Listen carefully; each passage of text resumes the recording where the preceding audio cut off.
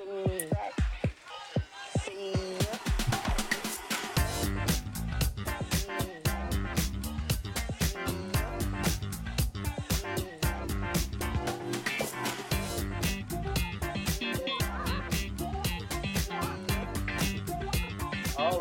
right. And in the words of Mace, welcome back. As always, where some use tomatoes and others use thumbs, we use the stuff that gets you drunk. Oh no, I messed it up. There it goes. He was trying to prompt me for so long to do the catchphrase, and he messed it up. How does that happen? All right. So, Jordan, let's throw to you for your review of Aquaman 2. Yeah, it was okay. It was okay. Nothing I really disliked about it, but I just couldn't figure out why I didn't like this movie that much. It was just fine. I like in movies when maybe Aquaman isn't the hero that we want, but he's the hero that we need. Because I love in movies when climate change is the real villain, because it is so topical. Costumes were awesome in this, especially in the beginning. The opening sequence, which is really stupid. His costume just looks awesome, and Black Manta, that's his name, right? Yeah, you got it. I'm not just calling. Okay.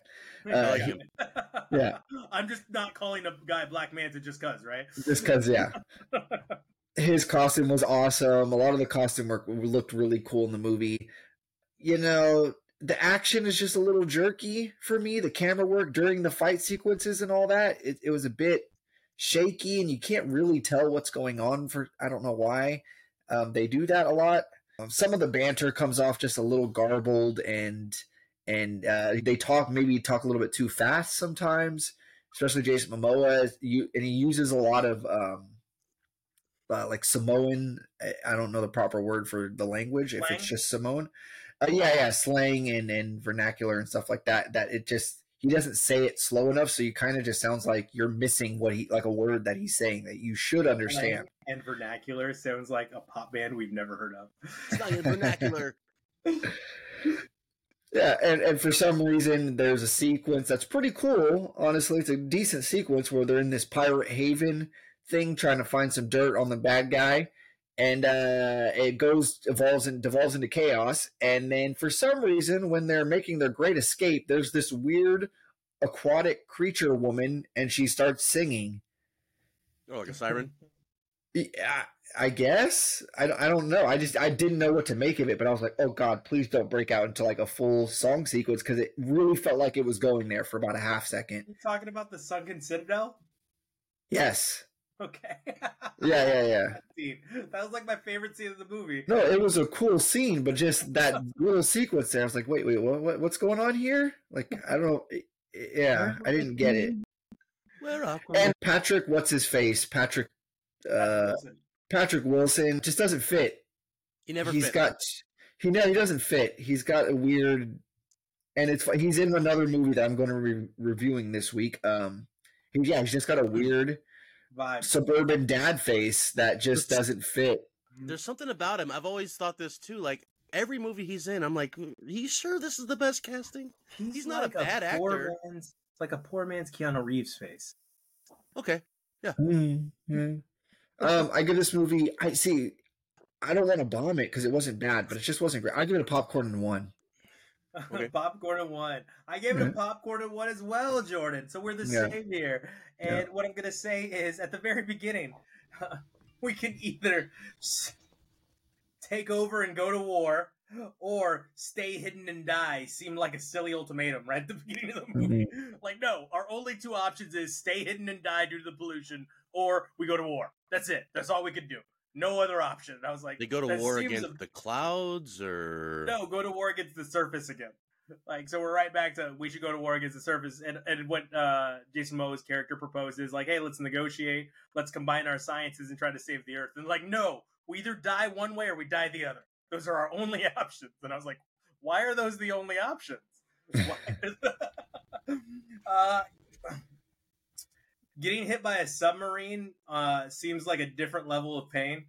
when you get hit by a submarine, I feel like it should be a bit more intense. I feel like a submarine is a big vessel to hit you, and there's some funny scenes there. It's very heavily edited, and you could tell in a lot of sequences that it's very heavily edited. Like I was telling Josh earlier, Jordan, that you could totally tell that they cut out a ton of Amber Heard. Amber Heard, yeah, you can totally tell. They it's could like cut mid her down. sentence, cut the scene. Like it's kind of like that. No, like you're not far off. There are some scenes where you're like, I mean, you could just leave some of this in. Like it's fine. Yeah, it's weird because there's a dynamic where she's like super present throughout, especially for like Atlantis Kingdom stuff. Yeah. But it makes it seem like she's totally absent, like he's raising his child by himself on the surface. Yeah. Because they cut out a lot of that stuff. I'm sure that's why, but it made it seem really weird. Jordan, would you agree that like total, if you timed Amber Heard's time in the movie, it's like 5 to 10 minutes? Yeah. You took out a stopwatch every time. Yeah. It was closer to 5. Closer to 5. Yeah, it was so crazy. I was like, dang, they really like minimized her time in this film. Was she getting paid by the second, or what was going on here? She shows up and makes like an angry face for like a few seconds, or shows up and makes like a really sad, scared face for a few seconds, and that's about it. Makes a water tornado for about 3 seconds. And yeah. You know, the thing about it, though, is like, I all the controversy, blah, blah, blah, I get all that. But, like, if you think about it, she doesn't even need to be in the first movie. She was so extraneous. There's no need for her character. Well, she's the fiance of the Ocean Master, Patrick Wilson. So, okay. I mean, and she plays a pretty heavy role in the comic books. So in the comic books, sure. But in the movies, it just really felt like we need a girl character. Stop. Why are you hating on women right now? I'm not. I'm saying they could have made her a better character. They could have cast her. I mean, I guess it's too late, but you're imposing on my take from another movie that I come to, the conclusion I've come to. But the prison guards and the prison where the Ocean Master's being held reminded me of like Dark Crystal or the Labyrinth. Like the style of costume and their like the way they looked, I was like, oh my gosh, this is like the Ninja Turtles from the '90s. Their costumes, like, they look kind of cool. You liked it? I thought they were kind of cool. I didn't mind it, but it totally reminded me of like those '80s like style costumes, if that makes sense. Yeah. And it was kind of funny as he goes, after the waters dried up, they survived living on blood only. And then there's a scene, and I don't think I'm spoiling anything, where they're trying to escape, right? Patrick Wilson and Jason Momoa's Aquaman. And as they're trying to escape, they shoot out into the desert, and there's water like water right there. Yeah. Yeah. Why are they surviving on blood? There's legitimately water right there. They just took a liking to it. That's what happened. Like, we're into vampirism. Like, when they popped out and you could see the ocean, I was like, this makes no sense. Yeah. But the water's all the way over there. Like it was like they were led by a couple stoners or drunks, and they were like, "No, man, you go to the ocean first. It's so far away. Well, why would we do that when we could just survive on blood?" Yeah. I like the way you think. Did you catch who the leader of the Sunken Citadel was? Who that was voiced by? No. It was Martin Short. Oh, really? Okay, that tracks. Yeah, I get that. Yeah, it was Martin Short, Josh. Martin Short. Oh, cool. Yeah, and I was like, no wonder I really like that character, because I said Aquaman's Jabba the Hutt character. Is what I said. He had a good comedic timing. Yes.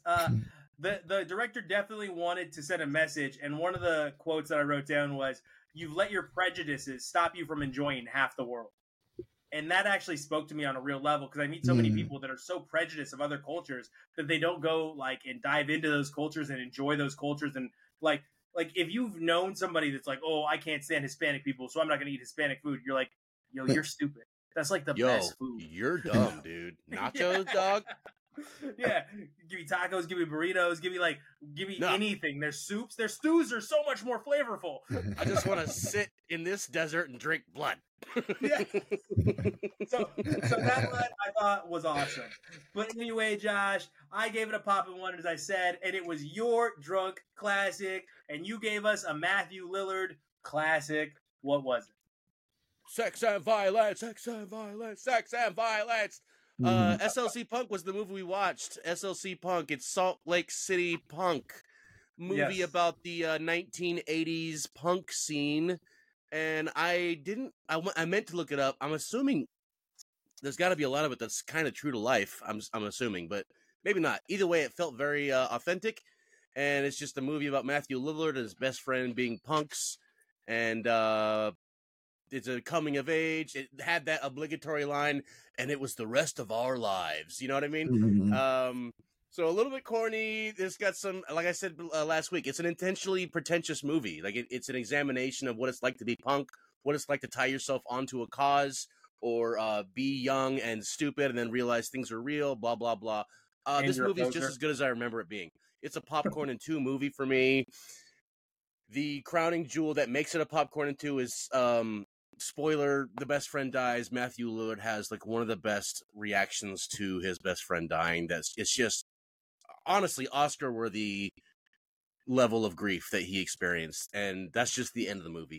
The funny parts were funny, the party parts were party-ish, and I love the movie. Matthew Lillard is a killer, and seeing it as an adult is much different than seeing it as a early 20s or high school kid, because you catch the real message, which is like sometimes you just got to grow up, and you can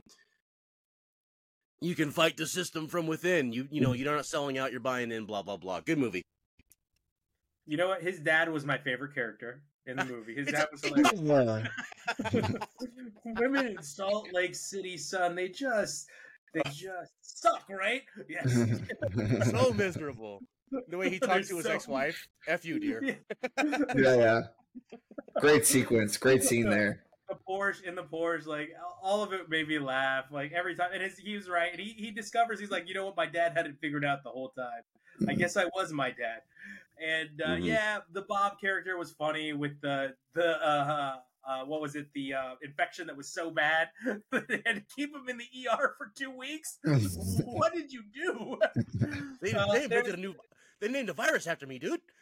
He was such a good neurosis kind of guy. Yeah. Heroin Bob that hates needles, and the German that just has the big ass gun and kills people. Oh and yeah, dude. Stiegel, was that his name? Yeah. Stiegel from Glorious Bastards. I think he's also in Heavyweights. I think he's Hans from Heavyweights. Mm-hmm. But there's a whole movie in there. The compact disc. Yeah, it's huge. It's like the size of a record. No one knows how he's rich or whatever, but he's just rich. You know, I just prefer CDs. Some people think the audio cassette is good, and the CDs are too expensive. But I go with the compact discs. Dude, I mean, not exactly him, of course, but like the way that the storytelling worked. That's what I'm talking about. The authenticity.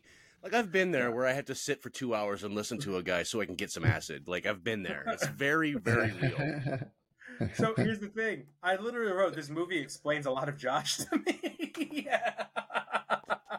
Like, so intent on being unique and not a poser. And I'm like, I feel like this movie, like, really burnt itself into Josh's brain. Like, no, if I go too far in this direction, I'm a poser. And fuck posers. Dude, that's for real, dude. I mean, no joke. But there's a lot. But I love that Bob hates needles. Mm-hmm. And then Bob's dad, and you find out a lot about Bob when you meet Bob's dad and why Bob is the way Bob is. And Bob's story is a sad one. It's not a happy one, because Bob discovers that he is in love. And he discovers that he's in love at just the worst possible time to discover you're in love. Matthew Lillard is good. I love that Matthew Lillard meets, what was her name? Naomi? No, Brittany? What was her name? Mustache. The girl. The 19-year-old girl? Yeah, the mustache. Carnivore? No, the girl he falls in love with. Like, yeah, she like asked him why he dresses punk. I forgot her name. Yeah, it was like Brandy or something like that. Yeah. But that was great. The scene was, who was that? I didn't look up the full cast. Was that Janine Garofalo? I don't think so. No? No, the one, I don't think like, so. you know the girl I'm talking about, right? The one that he was originally like with? Oh, no, that's not Janine Garofalo, no. Okay. So I didn't look up the whole cast. Overall, I even wrote Popcorn 1, maybe Popcorn 2. I'm wavering back and forth. It was a good movie. It was fun. I love Matthew Lillard. So let's go Popcorn 2. Jordan, over to you. Yeah, a lot of great recognizable faces, very young. You know, Jason Segel. You guys mentioned Shooter McGavin. Oh, yeah. There's a lot more in there. Jason Segel is just an odd, funny character that he just fits in with all these guys because he's just got this untapped rage inside of him that he's just ready to just Frankenstein knock people out. Can you just hold on just a second? I've got to go handle something. Yeah. Takes off his glasses. And the whole story about him with the knocking out cars, windows. Yeah. When the vehicles look with the windows. Yeah, just I love how every character just has their like super funny quirk that you really like getting to know. Yeah. Horrible bald cap in the scene with the parents, which is a great scene where they're talking about him going to school, but he's got the big tall mohawk and he's just got a horrible bald cap on. I didn't notice that. It was all weird. Yeah, it's different colors in some parts. I couldn't figure out where this movie was going. Like the opening sequence of it, like if I hadn't been kind of a captive audience to it, like, oh, I have to watch this for Josh so we could talk about this, I was just like, what would I be watching right now? Like, I was thinking to myself, like, would I have been able to stick with it long enough to get into like the charm of the movie, you know? Well, I your time a little bit by a couple years, maybe. Yeah, it was a bit much, but I was in. You faded into like rap culture. You were never really into punk culture. I think you're just young enough to really go into. Well, everyone's a little more rap. Everyone's a little. I was aware. Yeah. I was aware of punk culture, but I was. I think I was young enough. Yeah, I was young enough to be like, this is kind of weird. It's not my thing. It's a little too far out there for me. A little too far out there. You know, I'm a little bit of a conformist. If you will. Don't go to jail. Yeah. Only posers die, man. Only posers die. Oh shit. My favorite scenes throughout the movie was definitely Devon Sawa, who, you know, I wish was in things now still, you know, from... He's in Chucky. He's in the TV show. Oh, is it? Well, is that really something? He's the LSD kid. Is that really something? Yeah, it's like American Horror Story Light. Yes, he is. He's the whacked out LSD kid, and I like his scene where he's like, "Hey man, what are you up to?" It's like, "Dude, I'm a freaking beggar now. It freaking sucks." And I love when he just hard, dude. That whole scene was acted out really well. Yeah, it's funny, but it's really, you know, sad. But I love that I tried to get a job, man, at a women's clothing store. Oh, yeah. And she's like, have you ever, you know, done? He's like, am I wearing women's clothing? No, what am I? Yeah, I can't say that word, but why would I be here if I already worked in women's retail? Yeah, it's great. He just tells her off, and she's totally like, maybe I am a poser, you know. Yeah, it's funny. You know what? It's a super entertaining. It's just maybe it's a little over my head just personally. So I would give it a popcorn and 1 as well. Poppy 1. Well, I'm glad you guys liked it. It definitely popped in my head, and yeah, you're right, Fry. Like, it very much fed into me calling people posers and such because I bought into it, you know, and that was the pretentious way to do it. Like, as an adult, I'm like, oh yeah, I was like full of crap, just like he was full of crap and he realized it, but I didn't realize it, blah, blah, blah, blah. Anyway, good movie. Yeah, it was fun. It was fun. What else was fun, Jordan? What were you watching this week? So I got my holiday movies in. You know, I may or may not have talked about a few of these. I think when we started this, we were about a week left of December-ish, last couple weeks of December. So, you know, if I mention some of these, I'll keep them brief. I watched Deck the Halls with Matthew Broderick and Danny DeVito. A super bad movie right off the bat. Popcorn. It's a popcorn movie, but it's just got really funny, good lines. It's a feel-good movie. You know, Matthew Broderick and Danny DeVito, they go to war over Danny DeVito's over-the-top Christmas display. He's kind of he's got you know, a little man syndrome complex, a Napoleon complex that he admits to in the movie. I'm not trashing Danny DeVito. I love Danny DeVito. But he wants to be known. He wants to be his Christmas light display to be seen from space. And Matthew Broderick's just a little uptighty whitey, and he wants uptighty whitey. Hashtag. He wants to stop that for some reason. For some reason, he just doesn't like it. It's too loud. It's too bright. When, you know, it's like, dude, come on. There's common ground to be found here, but they both just want to be stubborn jerks to each other. A lot of familiar faces in this movie. The conclusion is horrible. They ultimately settle their beef more or less. They decide the way they're going to settle their beef is in a ridiculous ice skating race competition in the middle of town that just plays out horribly on screen. You're just like, no. Wait, like Johnny Tsunami style? Like, yes. Or yeah. Yeah. But worse. But not even as good as those. Honestly, yeah, really bad. It's one of the worst movies in my yearly rotation, if not the worst. But it's short and, like I said, has funny bits. It's a popcorn. Popcorn. Next, I watched Elf, which we all know. I love you. Elf I love you. with I love you. yes, Will Ferrell. Santa. This is one of those movies that you can watch outside of December and holiday time, and it still has that same effect. So many just quotable, great scenes. Yep. But this is a movie that I didn't understand the first few times I watched it. Especially as a kid, I didn't get this movie at all. When I was younger and it first came out, I didn't get the appeal. I didn't get who the audience for it was. It was kind of like a Napoleon Dynamite-esque thing, but I think it took even longer for me to really buy into this movie. And now it's one of my favorites. It's great. I like any scene where he's in the toy shop. No, he's like, why are you smiling? Smiling's my favorite. No, make work. Work is your favorite now. It's like, no singing in the North Pole. It's a non-stop movie. Non-stop. Yeah. The Artie Lang as Santa Claus. You're not Santa. You smell like beef and cheese. You want to die? I'm not gonna lie. Like, this movie is the movie where I fell in love with Zooey Deschanel.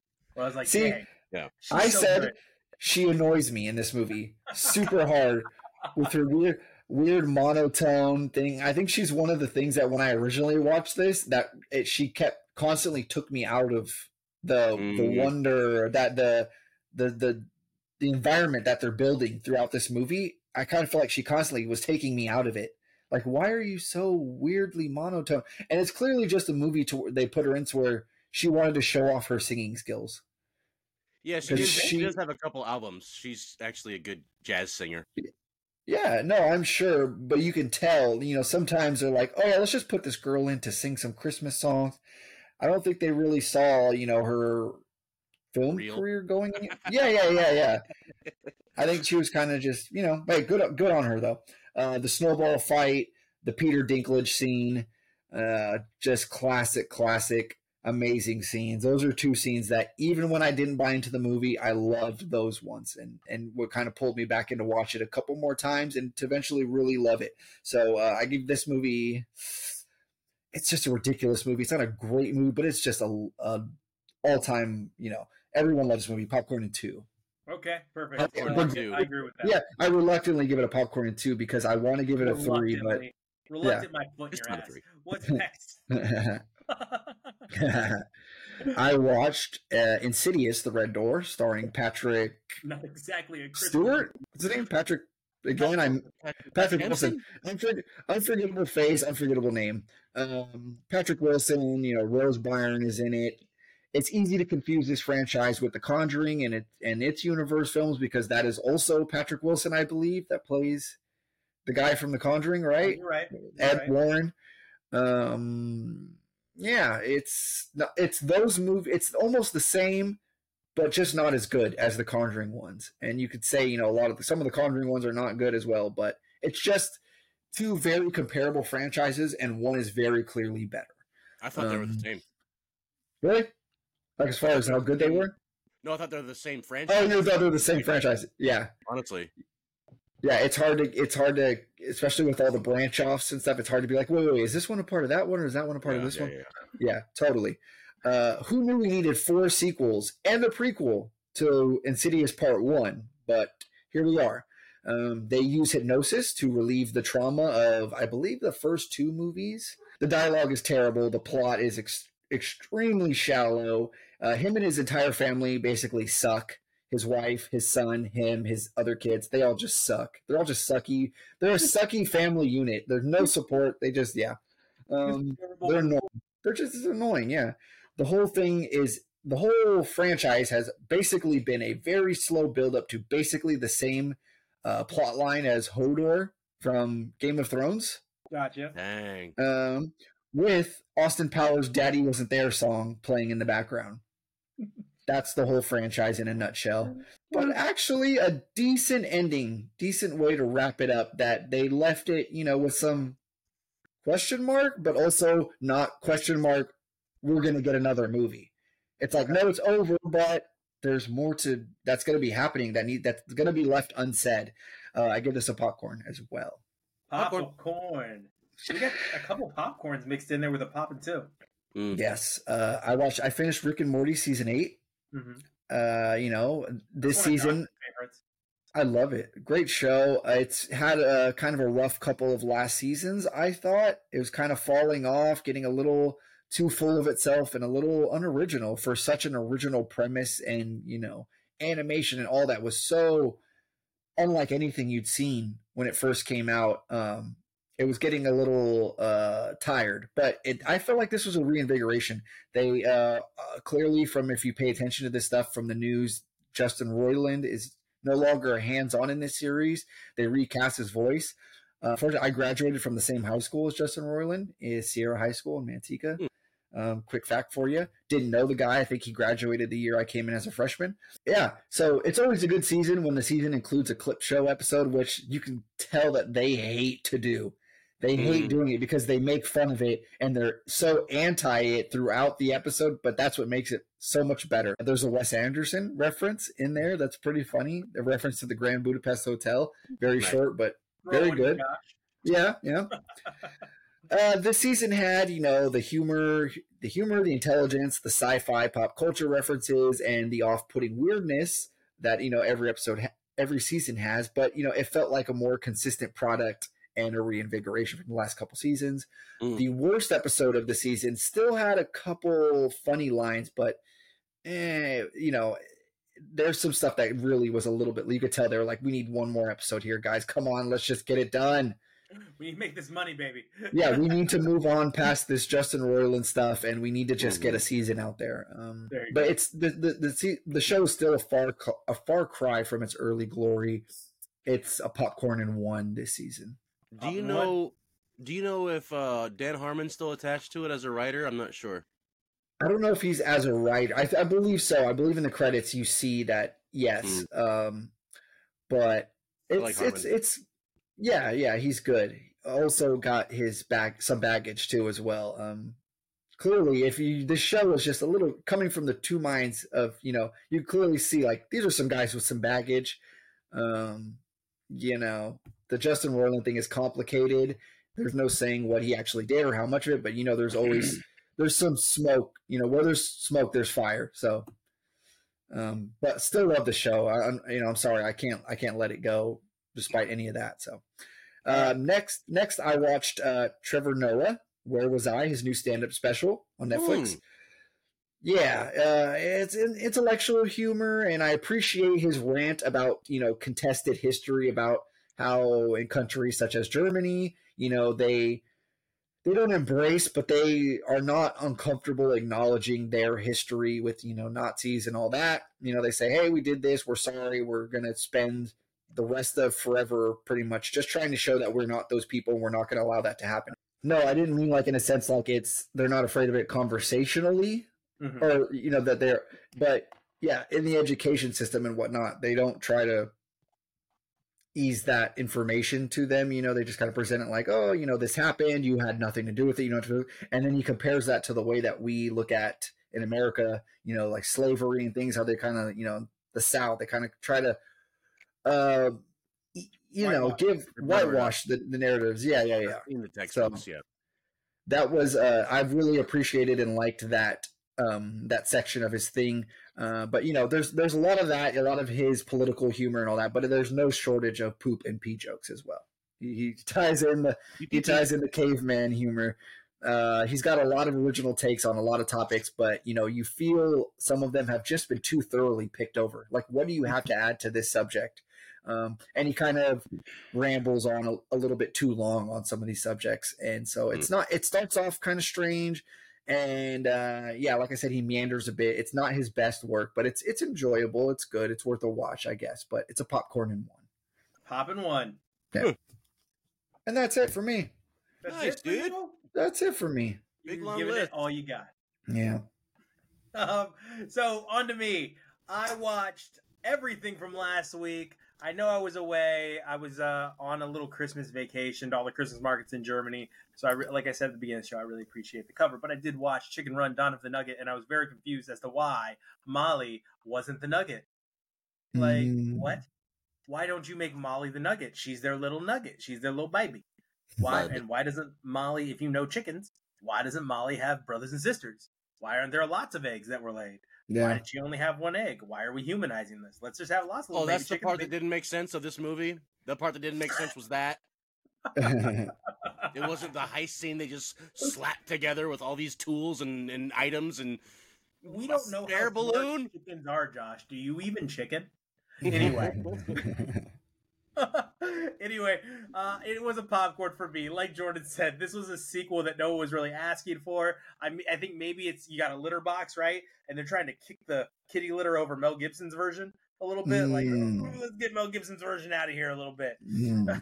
So it was fine. The characters were fine, but it was definitely a popcorn. Yeah. I think that the claymation was good. Like Jordan said, it's very Wallace and Gromit, but it's come quite a bit of ways. There's a lot of nonsensical parts of this movie, like Josh alluded to. Overall, it was fun. It's hard to get past the rooster not being Mel Gibson. The voice was bad, and it was Zachary Levi of Zachary Levi can just go back to Shazam and stop voicing chickens. Now we also had Apocalypto, which is damn, such a good movie. Like I watched it again, I was like, I'm like watching it getting emotional again. Like I forgot how good this movie was, right? Perfect. I am Jaguar Paw. Yeah. My father hunted this forest before me, and my sons will hunt in it with their sons after me. When he falls over the side of the waterfall. Yes. Like BA, lots of cool scenes, like including the waterfall scene where the guy like smashes his head, the snake bite scene. You do feel bad. I felt bad that you guys didn't bring up the hazing. Like they put in a little hazing scene in this. Yeah, like boys will be boys, right? Hunters will be hunters, and he convinces him to rub some stingy sensation stuff on his genitals. And like, you don't have to see it, but you can tell where the mouth was because she's washing out her mouth, and he's like sitting in the deal, and he's crying and laughing at the same time. Like it was good. There was a lot of fun scenes in this movie. It was fantastic. This movie's great. The action's great. The fight scenes are great. Jaguar Paw should have died about 70 times due to his wounds, but he doesn't. A lot of stumbling around. It is such a fun movie, and The Elder's Tale tells so much about where we're at, and I just wish we'd listen. I wish we would listen to people. Like, not just that, like, Josh, like, I just wish we'd listen to people, be like, yo, like, why is it a dick measuring contest to go to war all the time? Like, why does it always have to be this? Why can't we just work together and stop trying to let people that are 40 years older than us try to see whose dick is bigger, and we keep dying, and we're going to kill the earth, and we're all going to die. Our kids aren't going to survive because we can't listen is really the main thing. Like, just listen. And you'll be like, hey, yo, stuff's kind of messed up, and you can fix it if you just listen.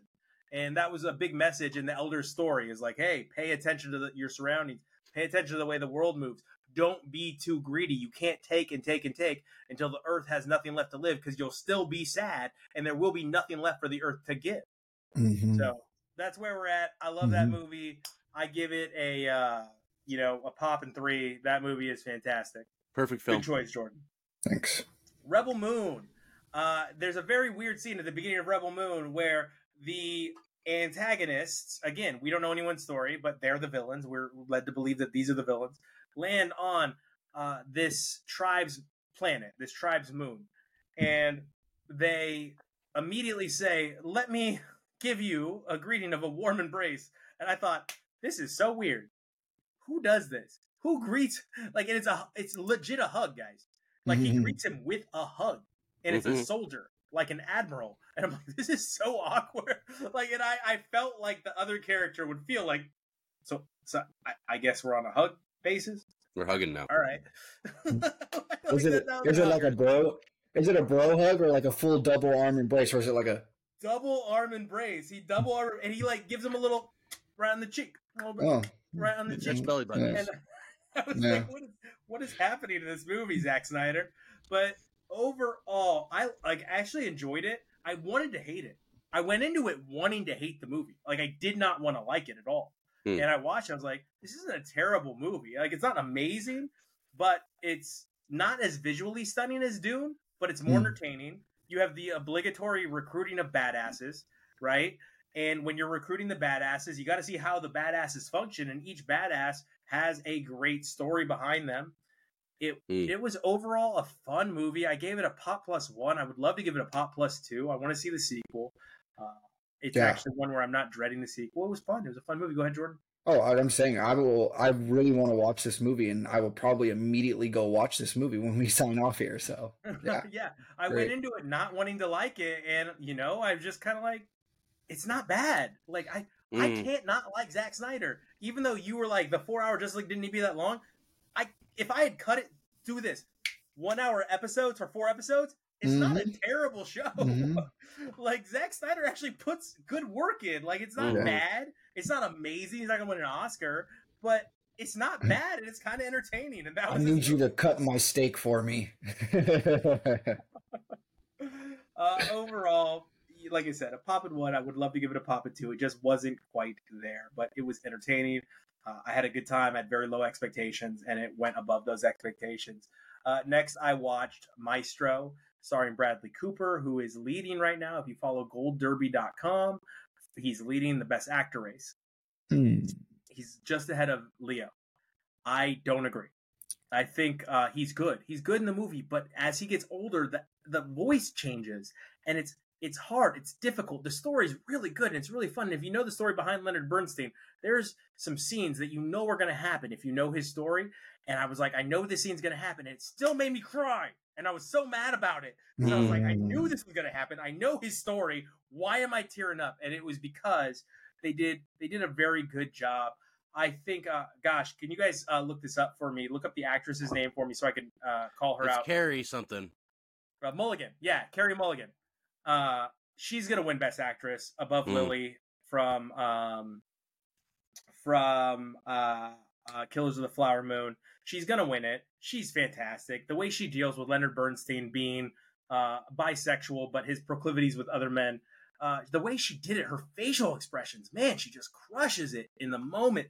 And when they finally address the situation, the way she acts this out, her emotion in the scene, her ability to pull something from her stomach and put it on screen was just phenomenal. And I was like, okay, she's going to win. Whereas Lily Gladstone was really just very good at being like very stoic and measured and played out in her portrayal in Killers of the Flower Moon. I thought Carrie Mulligan just gave everybody what they wanted. But Bradley Cooper, again, the voice, it threw me off as he aged. The story's very good. I think it's going to be obviously in our top 5. And what this movie showed me was this Oscars is going to be heavy on the stories of oppressed women, right? Because Lily Gladstone, think about that character in Killers of the Flower Moon. Oppressed woman, used, abused, her family's murdered. Barbie, in your face with like, stop treating women like this, right? Like, they just throw it in your face. Oppenheimer, womanizer, Notorious. And you have 2, Florence Pugh and, gosh, help me out. What's the other actress's name? Emily Blunt in that movie are going to be up for Academy Awards, both of them, for their scenes. And then you have Emma Stone, who's leading the race on GoldDerby.com for Best Actress. And her whole story is female Frankenstein, 5-year-old brain, sexually abused and trafficked. Like, it is the Oscars of oppressed women in this year. And I'm very interested to see what happens and see how they play it, because that every movie that wins is going to have that storyline. Every single film that wins this year.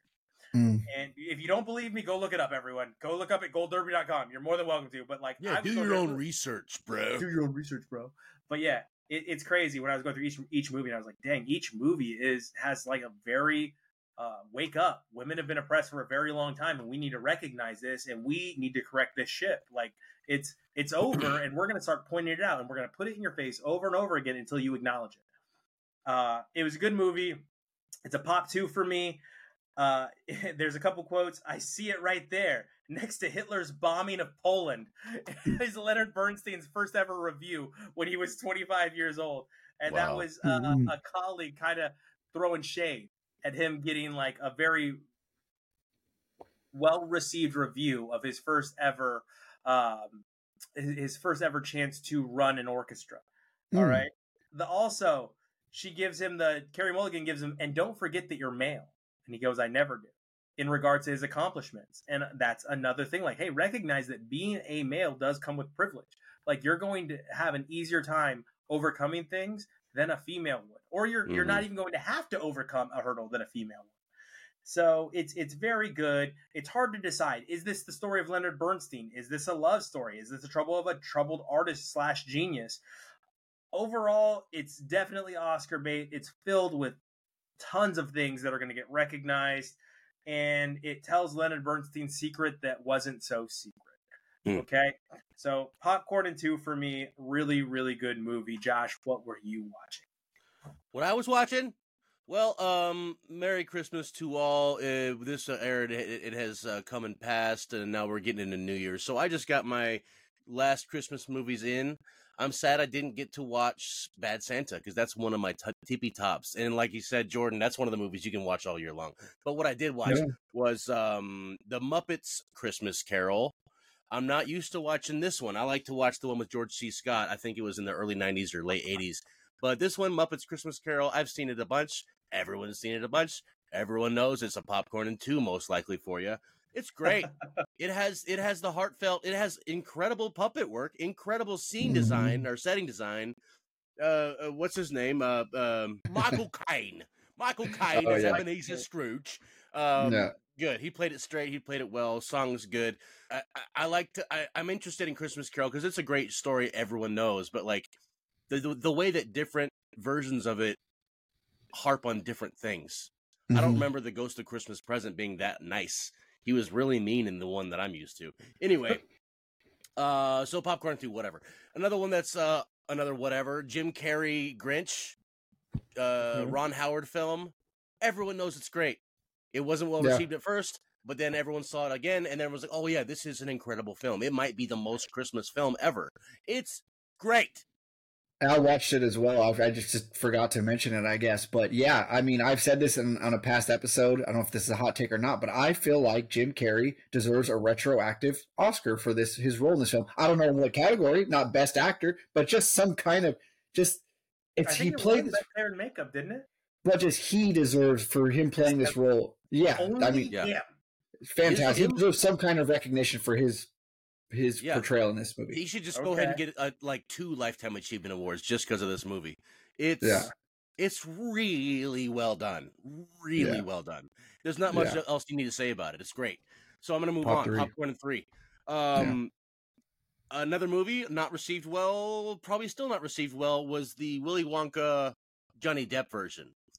Now, I saw this in theaters with a lot of people, and like everyone else, I'm like, what was that? That was odd. But I rewatched it just because it was on TV. It's pretty good, dude. Like, I hate to say it, like it's. I mean, I wouldn't compare it to Gene Wilder. I wouldn't put it in the same boat, but it's similar to the children's book, which is the source material, and Johnny Depp's version of whatever kind of character he was playing, he did a good job of being that weirdo. There's so much I didn't like about it, but everything I did like was like, it was pretty funny at parts. It was really entertaining at parts. I would never watch it again, so I'm going to give it a popcorn still. But, it was pretty good. It was pretty good, you guys. That's all I got this year. This year, huh? It is my drunk classic, but Josh guessed it, so I changed it. He said it before the show started, and I was like, dang, he guessed that real quick. What was it? Said Chasing Amy is what it was going to be. Oh, that's your favorite Kevin Smith? It's one of my favorite Kevin Smith films. Jesus Christ. Can I have more than one? Anyway. I've got a Kevin Smith movie in the chamber. It might be next. All right. So I decided to go with a couple of the movies. I'm still torn, so this is going to be like a split decision right now. Who was your first ever celebrity crush, Jordan? First ever? Yes. Marissa Tomei and My Cousin Vinny. Wow, an older one. Good for you, nice, sir. Love her. Matures. Yeah. All right. Josh, what was your first ever celebrity crush? Yeah, I love Marissa Tomei. Don't get me wrong. She's amazing. She's still amazing. She still looks phenomenal. Not that we should be. Never mind. Delete that, please. Josh. I couldn't tell you for sure, but Marissa Tomei is on the short list. I don't remember exactly. I'm not letting you out. Who was the first celebrity? It could be a singer. It could be an actress. Ariel from Little Mermaid when I was 4. I was in love with her. Nope, stop it. You're copping out. Give me the real one. Stop it. I'm trying to think, bro. I remember I was crazy about Mandy Moore, but that was early, or that was later in life. There we go. Mandy Moore works. Elizabeth Hurley and Bedazzled. Yeah, that Elizabeth Austin Hurley. Powers. Great, but that's you're going a little bit younger. You're swerving into your direction. Josh Heather Graham. Heather Graham. Yeah. But I will take Mandy Moore. I'm Missing You Like Candy came out when Josh and I were in like 6th, 7th grade. So I forgot about that song. Yeah, I will accept that one. That one's okay. So my first ever celebrity crush, I boiled this down, was Jennifer Love Hewitt. Jennifer Love Hewitt was the first celebrity I was ever like, I think I love that person. And I was like 8, 9, 10 years old. Like I watched a Jennifer Love Hewitt movie and puberty hit. It was weird, but I was rifling between two, right? Because I believe that the film House Arrest was the first film where I saw her and I was like, I think I love that girl, right? And she's the crush in House Arrest. But instead of doing that one, these movies are not well received, by the way. I'm going to do, these are not like critically acclaimed successes. I just wanted to key in on my celebrity crush. I'm going with Trojan War. The Trojan War starring Jennifer Love Hewitt from 1997, because that was the first movie that my mother let me watch because she knew I had a huge crush on Jennifer Love Hewitt, but she knew there was no nudity in it, so she didn't see any harm in it. So my mother let me watch the Trojan War film from 1997 starring Jennifer Love Hewitt because she knew I had a huge crush on Jennifer Love Hewitt. Okay. Is this like a teen comedy? Yeah. Will Friedle, like him. There you go. He's so funny. guys, like I said, it's not a critical success. It's a teen comedy, 1997, 10 Things I Hate About You style. But I think it's fun. I think you guys are going to get to discover, wow, that was Fry's type and when he was 10 years old. So I was always wondering who you're into when you were 10. Yeah, I knew. That's why I picked this movie. You took Chasing Amy from me, so I took Your Wonderment from you. All right. And then, of course, we have our butter on top this week, which is going to be Ferrari. That was my best version of a Ferrari. Ferrari. It felt like it fell flat. No, just the engine. I'm Enzo Ferrari, and this is how I talk. Let's make a car. Adam Driver, as Josh is doing now. We hope you join us at the movies. Thank you so much for tuning in. Jordan, where can they reach us? At Popcorn and Beer on X. On X. Instagram, Twitter coming soon. Remember, you bring the popcorn and we'll bring the beer. We'll see you at the movies. Thanks so much.